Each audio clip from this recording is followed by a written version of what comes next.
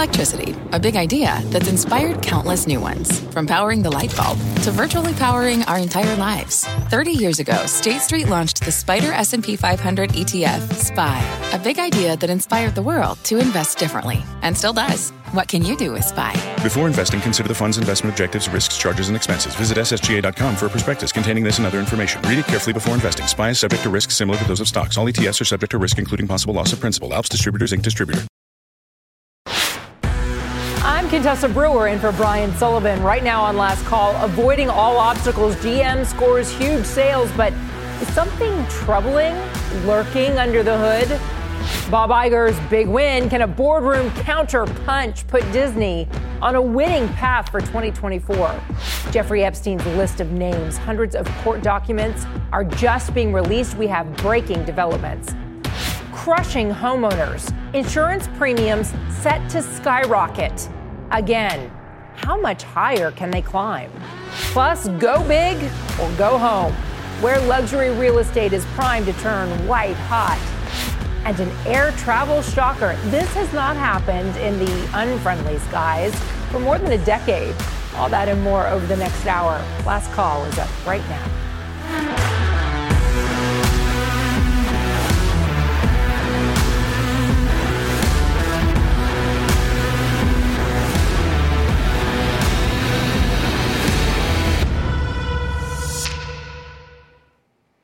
Good evening. Tonight on Last Call, we are singing a new tune. There goes Santa Claus. There goes Santa Claus. Stocks keep sliding. The so-called Santa Claus rally comes to a screeching halt. The Dow fell 285 points today. Its worst day in 2 weeks. The Nasdaq dropped more than 1%. Tech stocks got crushed. The S&P 500 just wasn't any better. The broader index posted its second day of declines to kick off 2024. Now, the last time the S&P started the year with back-to-back losses was 9 years ago. If history is any indication, that could spell trouble for investors. Since 2000, the S&P 500 has fallen the last 2 days of the Santa Claus rally period only 5 times: 2000, 2005, 2014, 2015, and now 2024. In each of those other years, the S&P finished with a January decline. But just 2 times did it also end that year in the red, according to our friend and colleague here, CNBC's Robert Hum. So it's really a coin flip if 2024 will end up on the naughty or nice list. It's the first time stocks have failed to achieve a Santa Claus rally in 8 years. So what do you do with your money now? Let's talk about it with our leadoff panel. RES Asset Management Executive Chairman and co-founder Carrie Firestone and Fairlead Strategies founder and managing partner Katie Stockton, both are CNBC contributors. It's great to have you both. Let's start with you, Carrie. When we're talking about the indications to come, we like to read the tea leaves, and the fact that the Santa Claus rally just lost steam is depressing for a lot of people.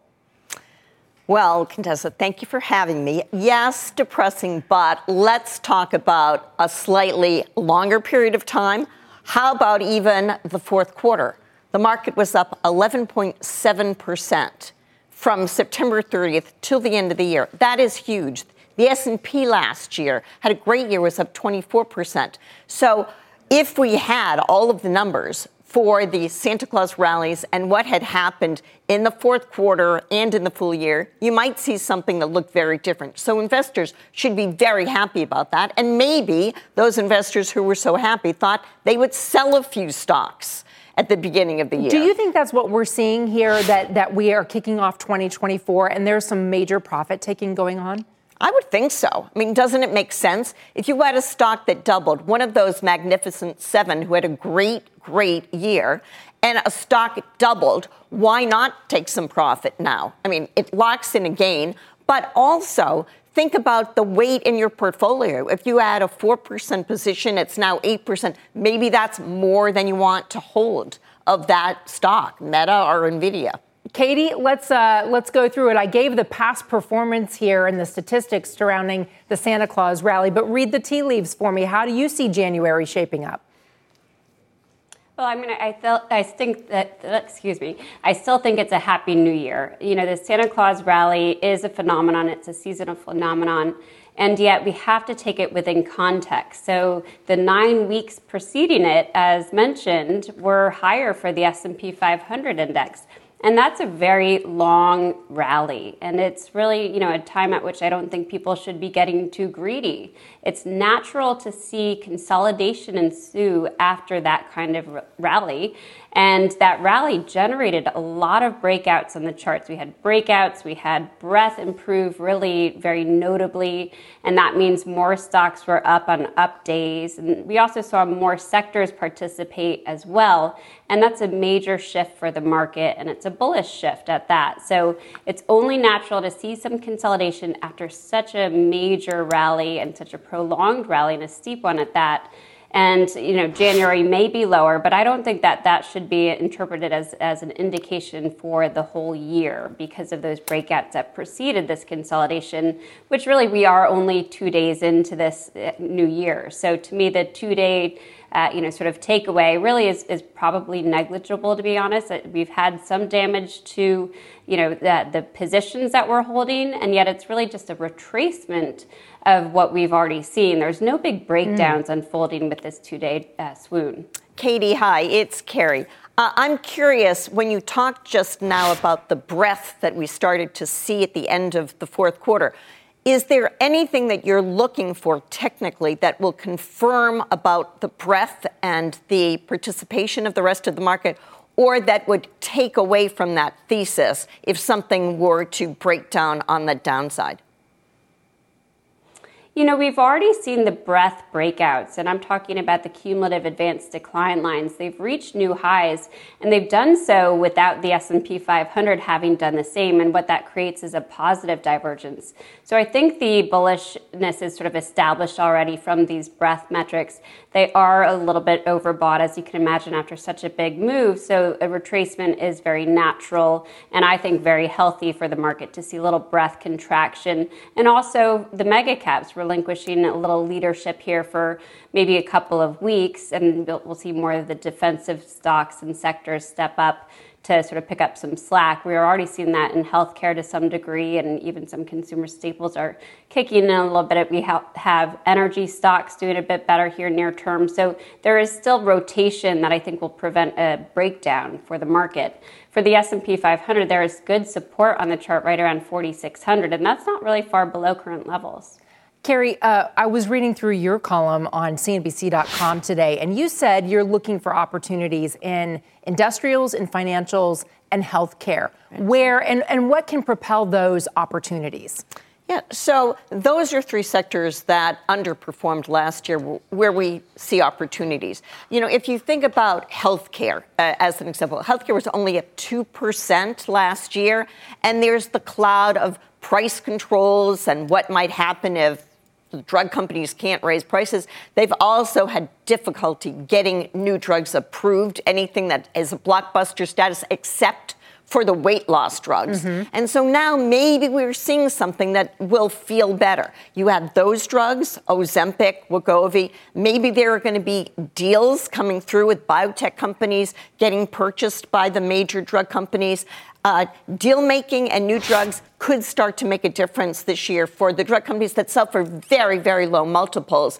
Merck, Bristol Myers, Pfizer, these have really been under pressure. So something to think about. On financial services, with interest rates going higher, these stocks suffered. We had the banking crisis where we had the banks fall apart, like Silicon Valley and First Republic. The big banks are all cheap. We own Schwab, for example. We think it's attractive here. All right, Carrie Firestone, thank you very much for joining us. Katie, great to see you. Appreciate your take.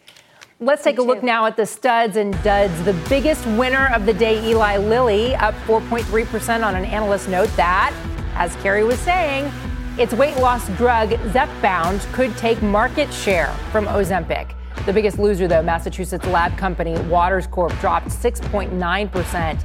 And after this down day for stocks, let's take a look at the futures. There you're seeing it flat, but in the green. Coming up, the Magic Kingdom's battle for the boardroom. Has a major win for Bob Iger brightened Disney's prospects for 2024? Plus, the new warning light for GM on EVs. Stay with us.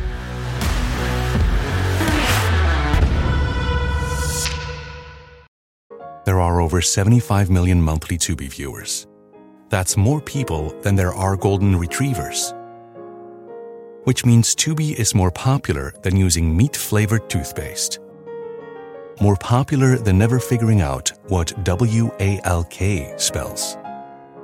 More popular than kicking your leg when a human rubs your belly just right. Tubi, it's more popular than golden retrievers. See you in there. This podcast is supported by FedEx. Dear small and medium businesses, no one wants happy customers more than you do. So you need a business partner just like you. Like FedEx, who understands your passion for serving your customers because they have the same commitment towards you. That's why FedEx offers you picture proof of delivery, packageless and paperless returns, as well as weekend home delivery to 98% of the U.S. on Saturday and 50% on Sunday. See the FedEx service guide for delivery information. What's more, FedEx Ground is faster to more locations than UPS Ground. Trust FedEx for timely deliveries. See what FedEx can do for your business. Absolutely, positively FedEx.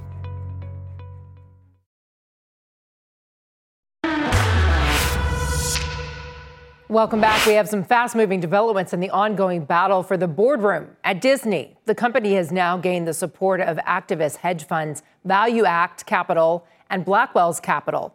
Blackwell says it nominated 3 directors to Disney's board that all support its current path and CEO Bob Iger's turnaround efforts. The move helps Disney defend itself against a board challenge. Trian Fund Management's Nelson Peltz has been fighting for a seat on that board, along with former Disney CFO Jay Rizzullo, claiming that Iger's strategies aren't working. So what does the news mean for Bob Iger's high-stakes plan to revive Disney's fortunes? Joining me now, the first president of NBC Cable, founder of CNBC, former TiVo CEO, currently the editor-at-large of Newsweek, Mr. Tom Rogers. Hi, Tom. Great to be here. Happy New Year. Do you think that the fact that Bob Iger has lined up support will be enough to protect him from the onslaught and the interest of the likes of Nelson Peltz? No, but it's a good building block toward being able to have the support he'll need to defeat this. Neither of the two that settled up with Disney, or at least indicated support for Disney, have enough votes here to be meaningful when it comes to that.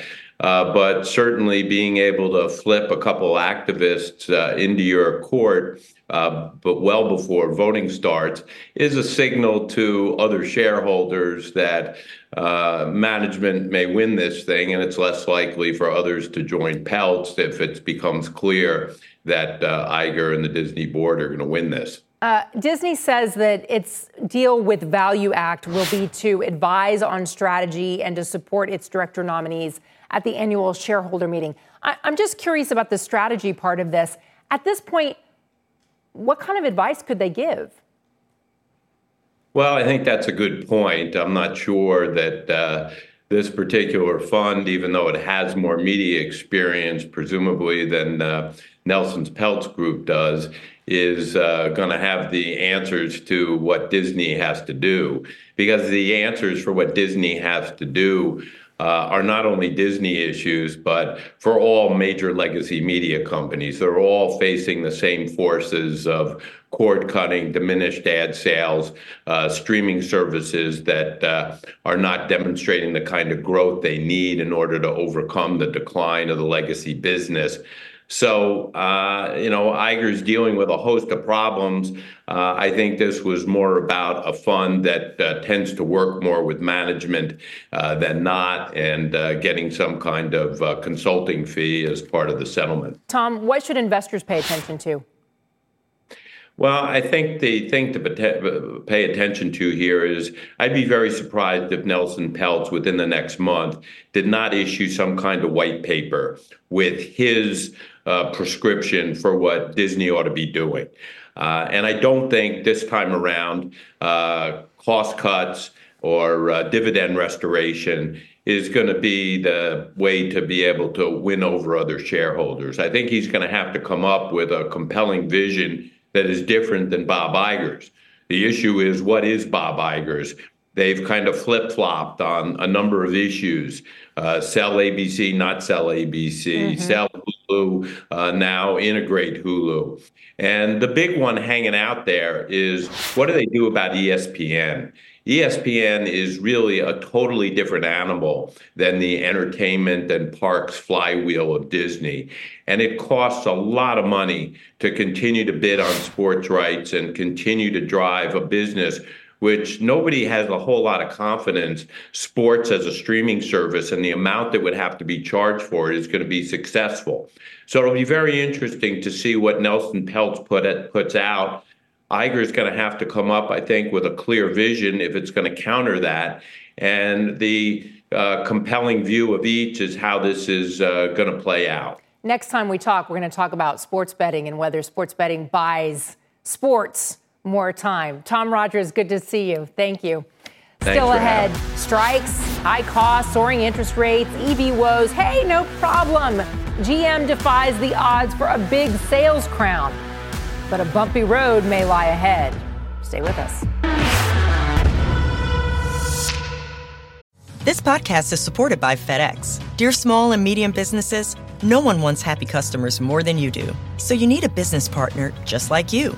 Like FedEx, who understands your passion for serving your customers because they have the same commitment towards you. That's why FedEx offers you picture proof of delivery, packageless and paperless returns, as well as weekend home delivery to 98% of the U.S. on Saturday and 50% on Sunday. See the FedEx service guide for delivery information. What's more, FedEx Ground is faster to more locations than UPS Ground. Trust FedEx for timely deliveries. See what FedEx can do for your business. Absolutely, positively FedEx.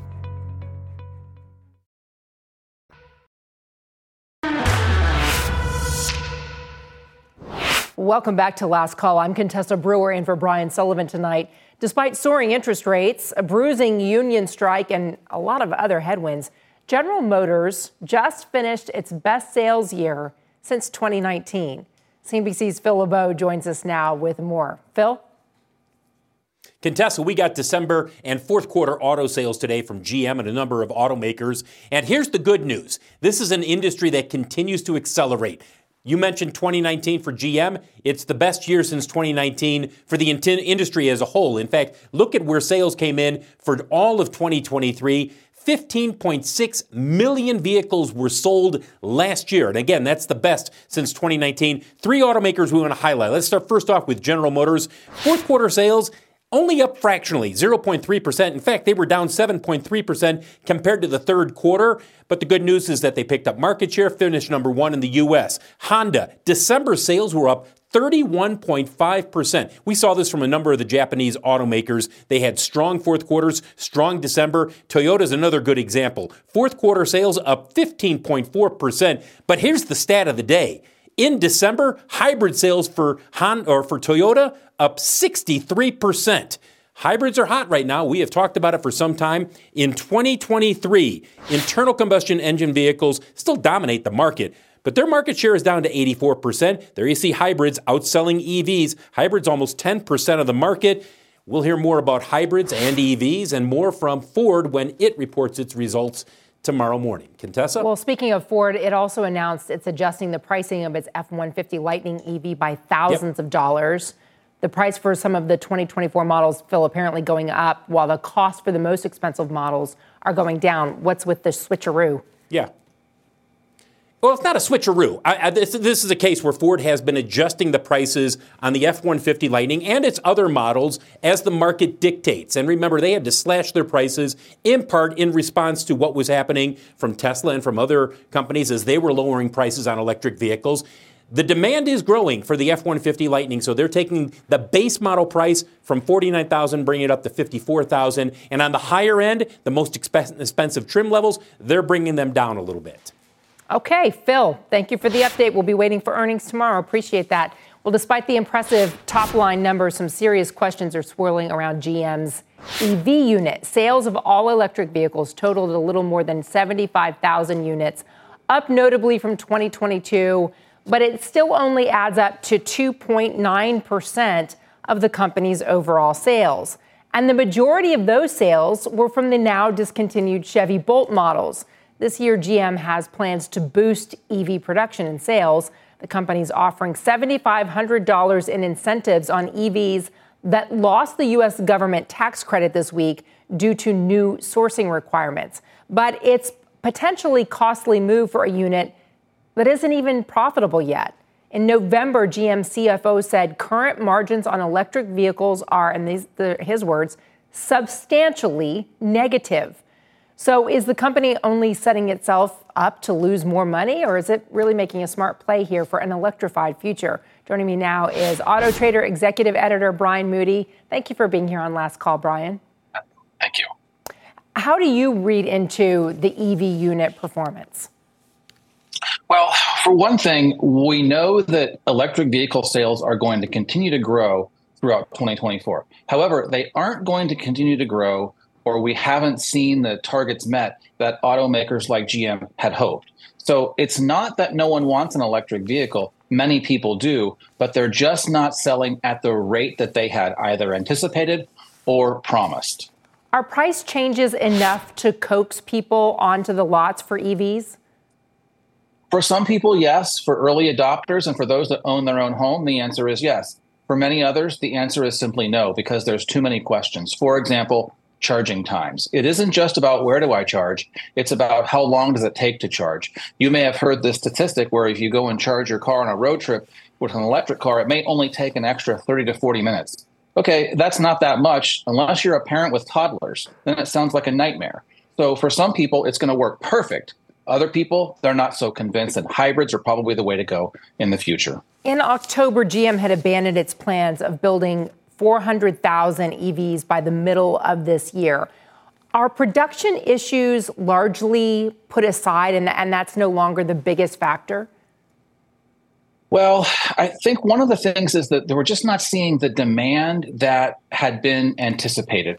And what seems to be happening in some cases is they're leading with ideology, not just with good consumer products. The way to make electric vehicles successful is just simply make them better, less expensive, more performance, more reliability, and more car for the money. We're not there yet. And that is probably the biggest issue right now.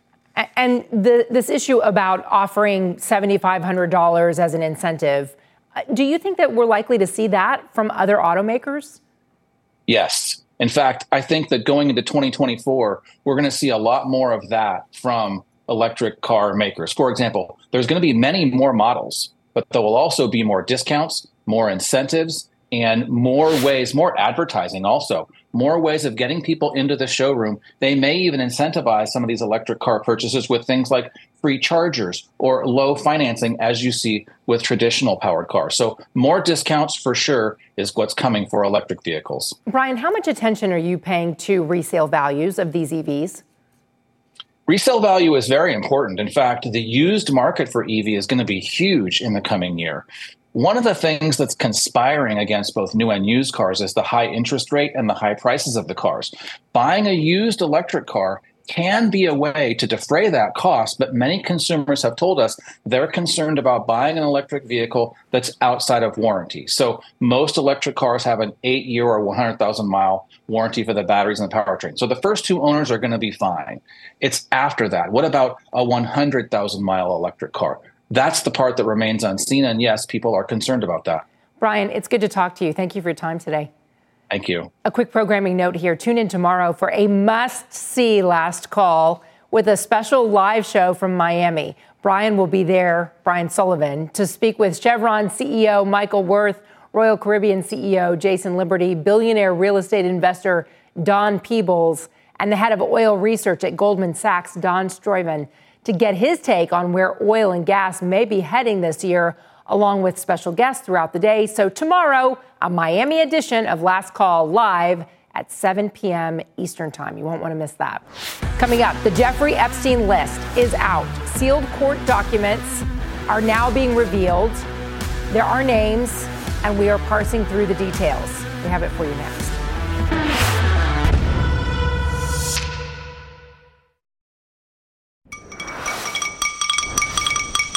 It's tomorrow's news tonight, the stories that just may motivate Wall Street tomorrow. And first up, Mark Zuckerberg sold more than $400 million worth of Meta shares in the last 2 months of 2023. According to a regulatory filing, he sold 1.28 million shares for about $428 million. And it's the first time he sold shares of Meta since November 2021. Meta is up more than 175% over last year. Next up, SpaceX accused by a federal labor agency of illegally firing 8 employees who spoke out against CEO Elon Musk. Those employees circulated a letter in June 2022 calling Musk a distraction and an embarrassment. The National Labor Relations Board says their firing violated workers' rights to organize and advocate for better working conditions. If SpaceX does not settle the case before a scheduled hearing in March, an administrative judge could take up the case. And then finally tonight, a major legal disclosure. Court documents were just unsealed, revealing the identities of more than 150 people with ties to Jeffrey Epstein, the deceased sex trafficker and disgraced financier. There is so much interest in the story that the website to view these documents crashed, and it's still down. We can report there are 40 exhibits which are believed to pertain to multiple individuals that have been released, and those exhibits encompass hundreds of pages of filings in the case. Joining me now, a reporter who's been covering this case extensively for the Wall Street Journal, Khadija Safdar. Khadija, I know that you're going through some of the paperwork right now. I want to mention that when names come up, they don't necessarily indicate any wrongdoing or any semblance of wrongdoing, just that they have been associated with Jeffrey Epstein in some way, shape, or form. What are you seeing? So you're exactly right. I think there's been just a lot of misinformation on social media, calling this an Epstein client list. And I think people were expecting to see a neat list of people associated with Epstein. But what these are just court documents that we often see when we're covering court cases, and they were recently unsealed. So we're seeing lots of exhibits, discovery requests, depositions.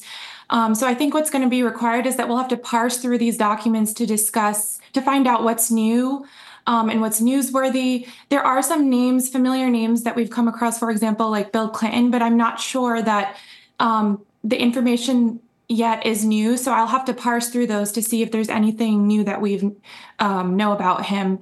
I think a lot of people's relationship with Epstein at this point is really well documented. Yeah, and in fact, the judge in this case had said part of the motivation in unsealing the documents is that it was public already.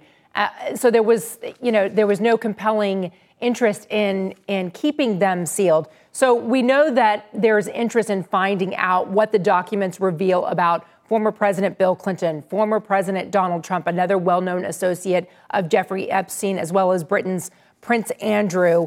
I said that there were 40 exhibits. And can you give us a sense of what they come from, what they might entail? So there's it's sort of typical stuff that you see when documents are unsealed in a case, like email exchanges. There's discovery requests, like people that lawyers might suspect have information related to the case, but that doesn't necessarily mean that they have information. You have to kind of go through the rest of the documents to see what is known.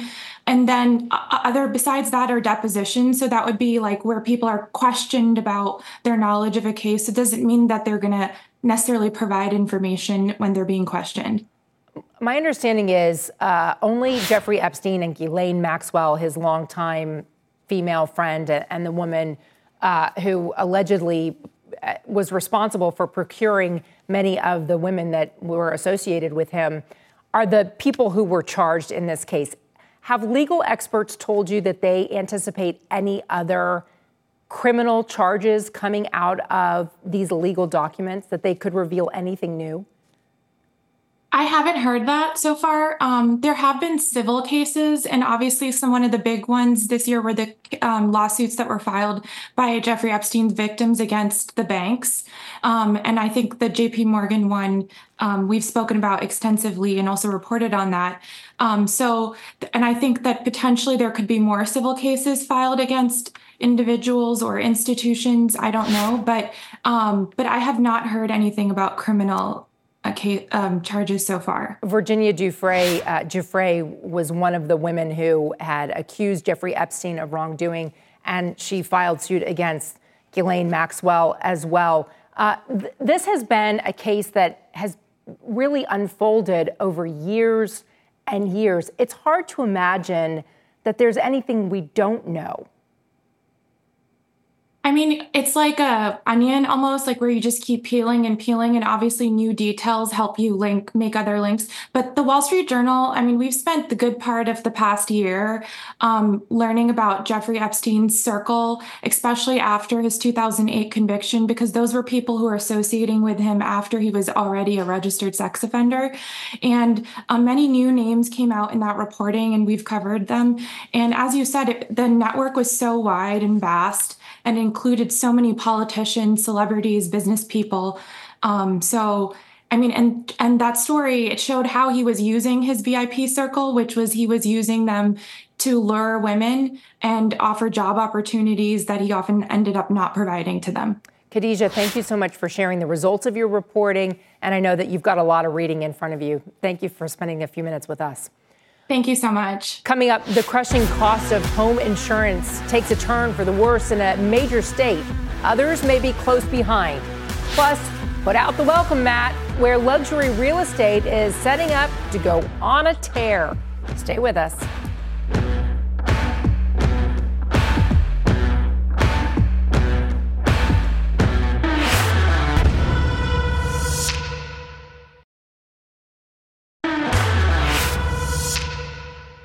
It was a rough day for real estate. In fact, the worst performing sector in the S&P 500 after falling more than 2%. A big reason, interest rates. The 10-year Treasury yield briefly topped 4% today, but it fell later in the session after the Fed minutes suggested that rate hikes are over. It all comes after the broader housing market had a rocky 2023, but there was a bright spot, luxury real estate. CNBC's wealth editor Robert Frank has more on how the high end held up. Robert? Hey, Contessa. Well, Manhattan home prices rising for the first time in over a year, driven largely by the high end. Median sales prices rose 5% in the fourth quarter to $1.16 million. That's according to new data from Douglas Elliman and Miller Samuel. The average price for a Manhattan apartment also increased to just over $2 million. The total number of sales, though, fell due to a lack of inventory. Sales volume dropping 6% in the quarter and 29% for the year. But sales above $5 million, well, they actually increased in the quarter. Most of those are wealthy buyers. They pay cash, so they're not as reliant on mortgage rates. In fact, 2/3 of all apartments sold in the quarter were all cash. That marked a new record for Manhattan. Meanwhile, nationwide, the ultra-high end held up fairly well last year. There were 34 homes sold in the U.S. for more than $50 million, and 5 sold for over $100 million. Most of those were in Palm Beach, the Hamptons, Connecticut, and other hot spots for the wealthy. The most expensive deal of the year was a $190 million sale of an oceanfront home in Malibu, California. The buyers, Jay-Z and Beyonce. It had been listed for $295 million. So, Contessa, they saved $100 million. Woo. Back to you. Woo. Robert, thank you. Meantime, California's largest home insurer, State Farm, is raising rates in the state by an average of 20% this year. The new rates go into effect March 15th. In a statement, State Farm has said these rate changes are driven by increased costs and risk and are necessary for State Farm Mutual Automobile Insurance Company and State Farm General Insurance Company to deliver on the promises the companies make. Now, customers can always shop around to find better rates, but an increasing number of insurers are either limiting coverage or ceasing new policies in the state, State Farm included. Just last year, the insurer announced it would stop writing new policies in California. It's not just a problem in California, of course. Homeowners in other high-risk states like Florida, Texas, and Colorado often struggle to find carriers that are willing to offer full coverage insurance, or they find that the rates they would have to pay are simply astronomical.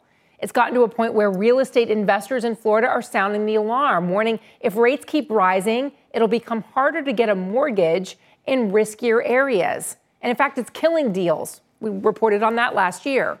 So do homeowners have a way to combat rising costs? Joining us now with more is Arthur J. Gallagher Property Practice Managing Director Martha Bain. Martha, I just want to say that AJ Gallagher is a big global brokerage.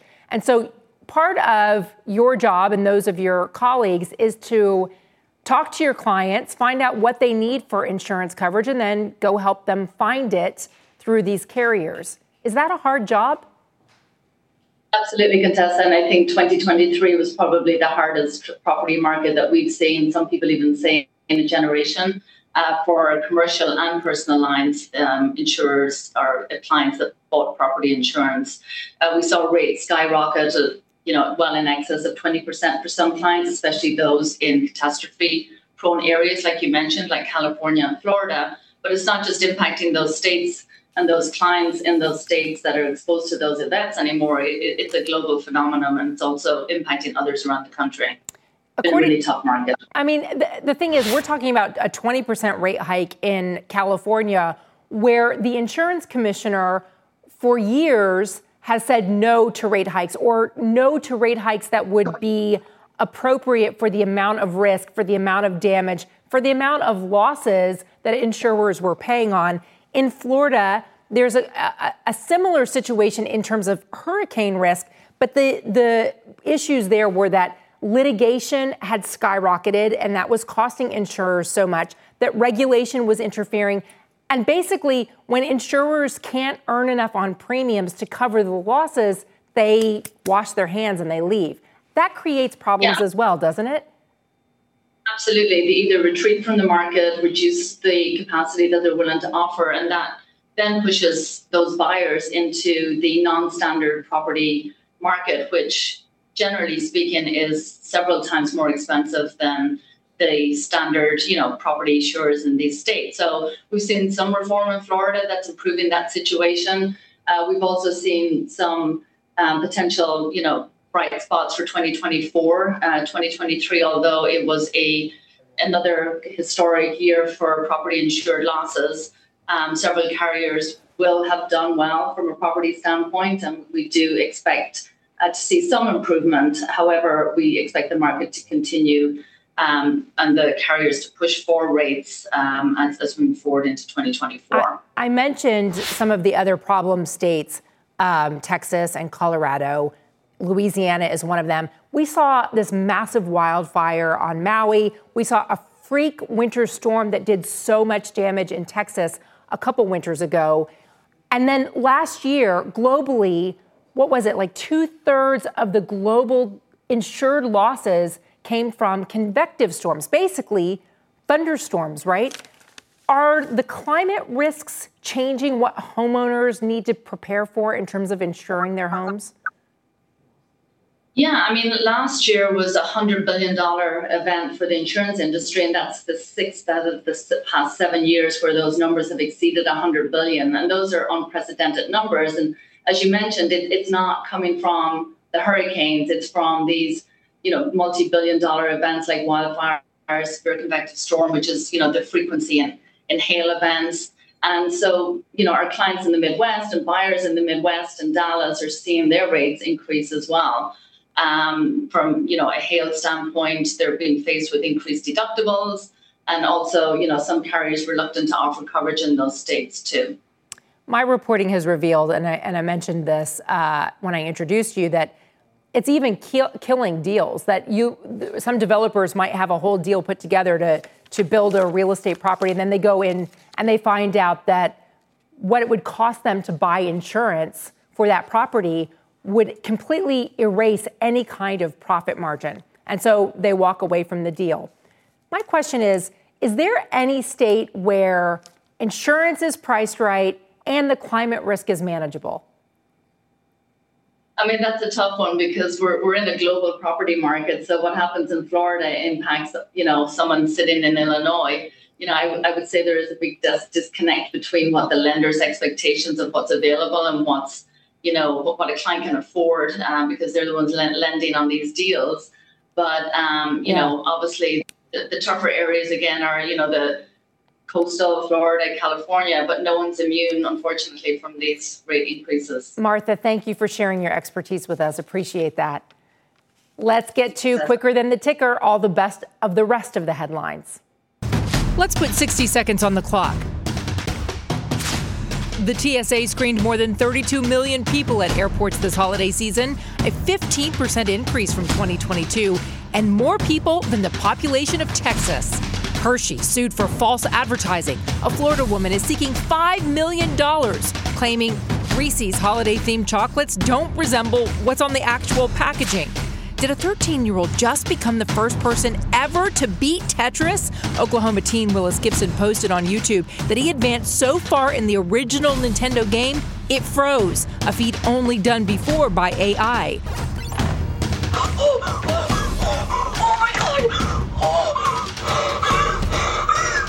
Gibson got to level 157, reaching Tetris kill screen, a point where limitations in the code freeze the game. Meet the American Kennel Club's 201st dog breed, the Lancashire Heeler. The breed is the herding group's newest member. They are usually 9 to 17 pounds, with a lifespan between 12 and 15 years. Which would you rather, get a Lancashire Heeler puppy or beat Tetris? Coming up, it sounds like a miracle too good to be true. How on earth did U.S. flight cancellation hit their lowest level in more than a decade? We get some answers next.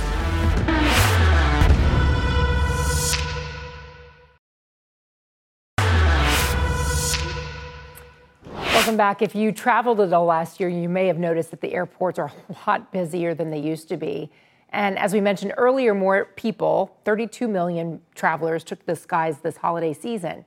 If you think more people means more cancellations, you might want to rethink that, because according to the Department of Transportation, flight cancellations in the United States fell to the lowest levels in more than a decade. Fewer than 1.2% of the 16.3 million flights last year were canceled in the U.S. And for this past holiday season, it was even better, fewer than 1%. Now, earlier today, Transportation Secretary Pete Buttigieg joined CNBC, and he talked about that accomplishment. Thanksgiving and the summer holidays had all-time record highs in terms of the number of passengers screened by TSA. The Sunday after Thanksgiving was the most recorded in American history. So really pleased to see these dramatic improvements in performance by the airlines here. Well, how did that happen at a time of record travel? Joining me now, travel expert Lee Abamonte, who's traveled to every country in the world and writes about it on his blog. And I got sucked into that today. I can't wait to talk about Mogadishu, Somalia, but not now. Lovely place. Listen, the question that I have is that clearly the Transportation Department would like to take some credit for the fact that cancellations are down. But do they deserve some of the credit? Well, if you go by what has been reported and what's been said by the secretary and others in the administration, after the Southwest debacle last year, they really did put pressure on the airlines. And obviously, airlines other than Southwest didn't want to be in the same situation, which happened with them. So they did invest in technology and in people, and that's really helped for sure. And the administration has incentivized them to basically not do these crazy schedules and overbook significantly, and basically try to tone it down, and has also threatened to do monetary penalties like they do in Europe to continue to make it go down. So we'll see what happens with that. I hope it happens.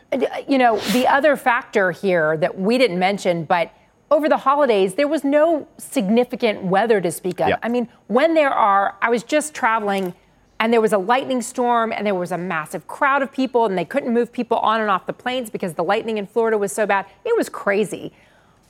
Obviously. Go ahead. Yeah, obviously you're at the mercy of Mother Nature in a lot of aspects of travel, right? And like when Southwest did have the debacle last year, there was also some terrible weather, which is kind of what spearheaded the whole issue. So this year we've been lucky thus far, especially around major holidays. So hopefully that continues. Top advice for you, given how much you travel, for avoiding cancellations and those kind of delays that mess everything up?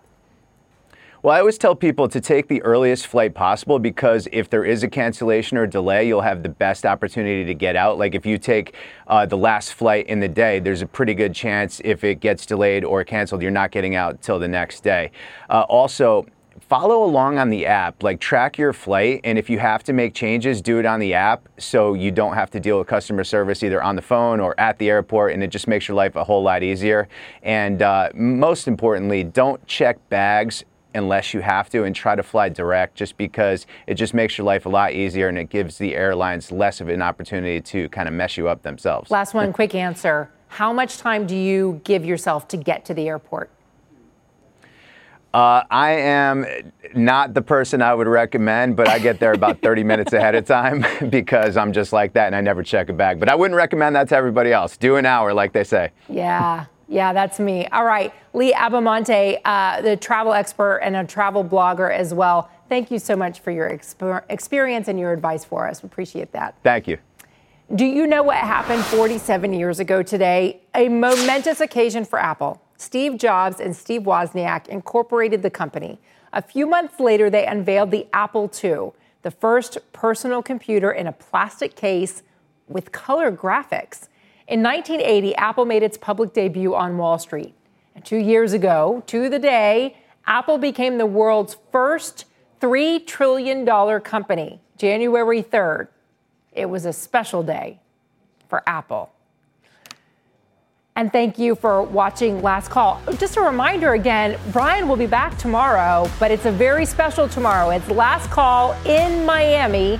You can tune in at 7 Eastern. He has a great lineup of guests. Plus, it's Brian in Miami. You never know what's going to happen. That's it for me here in Last Call. Hope you have a fantastic night.